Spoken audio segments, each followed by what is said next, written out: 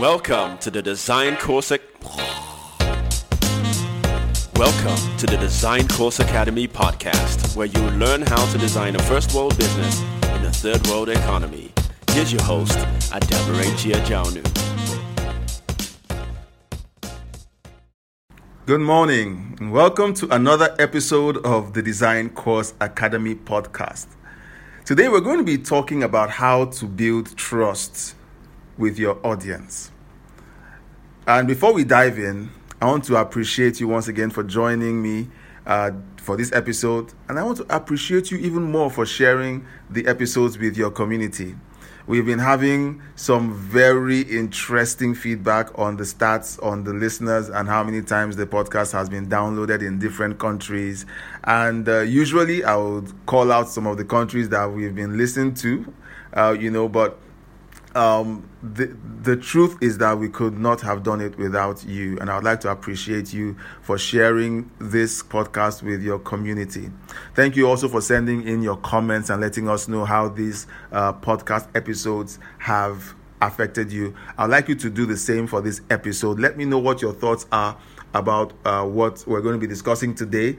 And some honest feedback, always helps with, ensuring that the content that we're sending your way is fresh and is relevant to your unique needs. All right. So thank you once again. And I do appreciate you for your intense following of our content.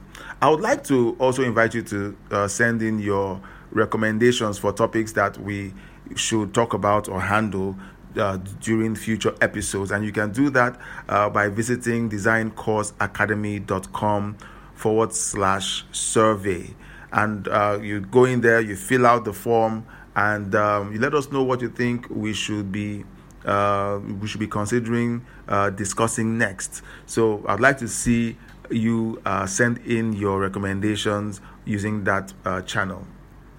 All right, so let's dive in. So how do you build trust with your audience? In the past, I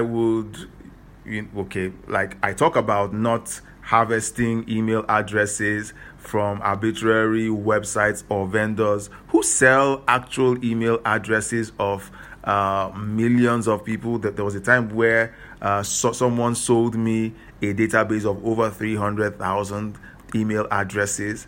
I checked it out, and my own email was in that database, and I said, okay, well, this is legit.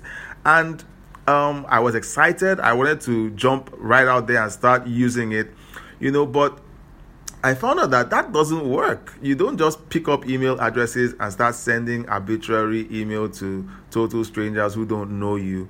And one time someone sent a reply to me to ask, okay, so where did you get my email from? And we had a nice conversation. I think we even jumped on a call and we talked for a bit.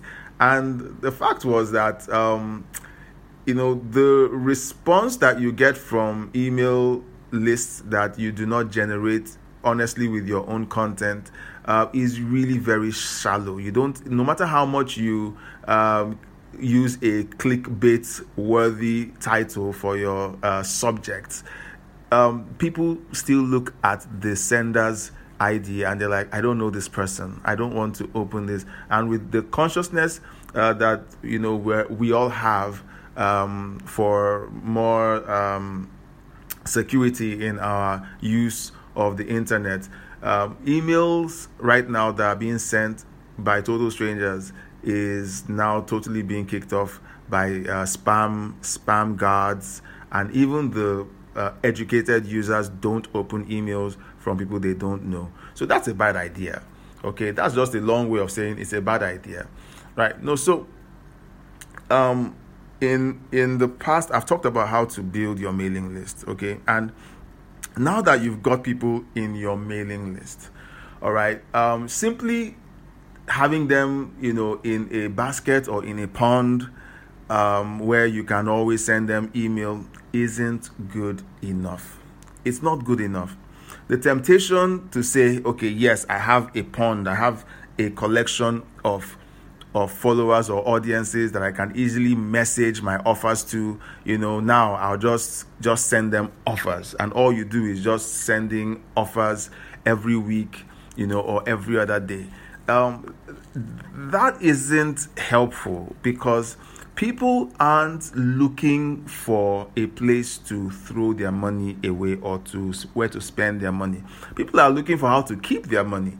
Okay, so what we all know is that we as individuals only do business, or we buy from people we trust. We either buy from brands that we trust, or we buy from individuals who with whom we've built an honest relationship with.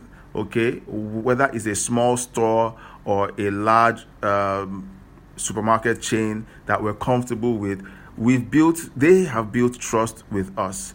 Okay, and we trust them with our money, and whenever we think of buying anything, we go there. All right, so how do you build trust?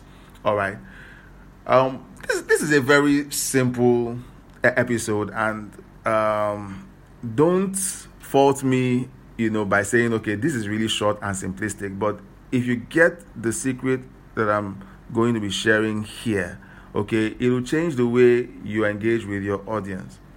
The number one thing that you need to do to build trust is to feed your audience first. Feed them first.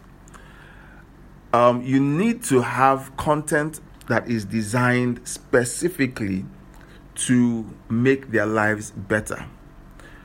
Send content to your mailing list that truly has their best interests at heart, and send it out there, and keep doing that. Let that be the number one thing on your mind and on your heart. Let it permeate through the content that you're sending to them. Because when you feed the people that come to you, and you take care of them, it plants a simple seed in their hearts, and creates a tender spot for you in their heart as well. All right, so look for content that is valuable to them. Make sure that you're figuring out ways of getting feedback from your audience, so that you can stay on things that matter to your audience. And then create content that solves their problems, that answers their questions, and do that first. Always do that. Keep doing that.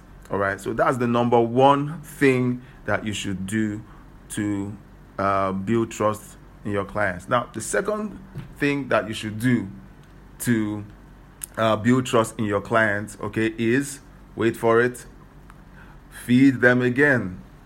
Look, many of us look for those shortcuts to automatically driving your clients to make a purchase.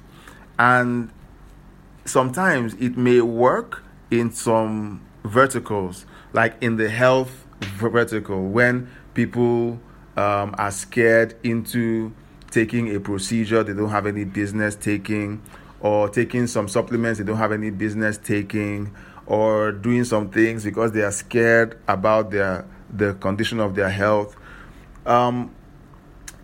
When you put life or death verticals that handle life or death decisions, like the health sector, and then you go over to sectors that are not so life or death, like business services or even fashion. Okay, even though some people who are into fashion think that a poor fashion choice is a life or death situation. That's an extreme, but some people actually believe that. Okay, but most of these other segments are not life or death. Their products don't elicit that life or death sensation. So just simply throwing out content that tries to drive your audience to buy something from you is not going to engender trust. It will rather engender a lot of suspicion instead of trust. So my advice to you is, number one, feed them first. Number two, feed them again. All right. Now have your offers come in cycles. All right. have certain periods within the month or within the year when your offer is made to your audience. The reason why this system or this cycle is effective is that it allows you solidify your position in the heart of your audience, okay, for vast moments of time. And then at key points in either the month or the quarter or key points in the year, you release an offer, a compelling offer that they would simply grab with both hands. Okay, so do your very best today. Look out for ways you can continue to feed your audience with relevant content that would create transformation. It may not be massive transformation, but little established points of change in their lives that they can always trace back to you. And when you eventually put out an offer to them, they'll grab it. They'll grab it with both hands. Okay, so this is where I'm gonna be ending this podcast. So for you, I'd like to know, okay, what kind of content do you plan to start sending out to your audience that would help you build trust with them? And you can do that regularly. Remember to do it in your own content mode and to do it regularly so that you can build trust. All right, let me know what that is. I would like to hear back from you. All right, so don't forget to send out this episode to your family, friends, your community, and let them know, hey, there's some good stuff on this episode that will help you. All right, so I would love to see that happen, and I would love to get your feedback. Thank you so much for joining me for yet another episode of the Design Course Academy podcast.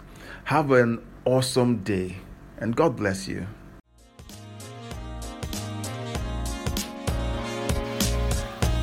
We hope that this was fun for you.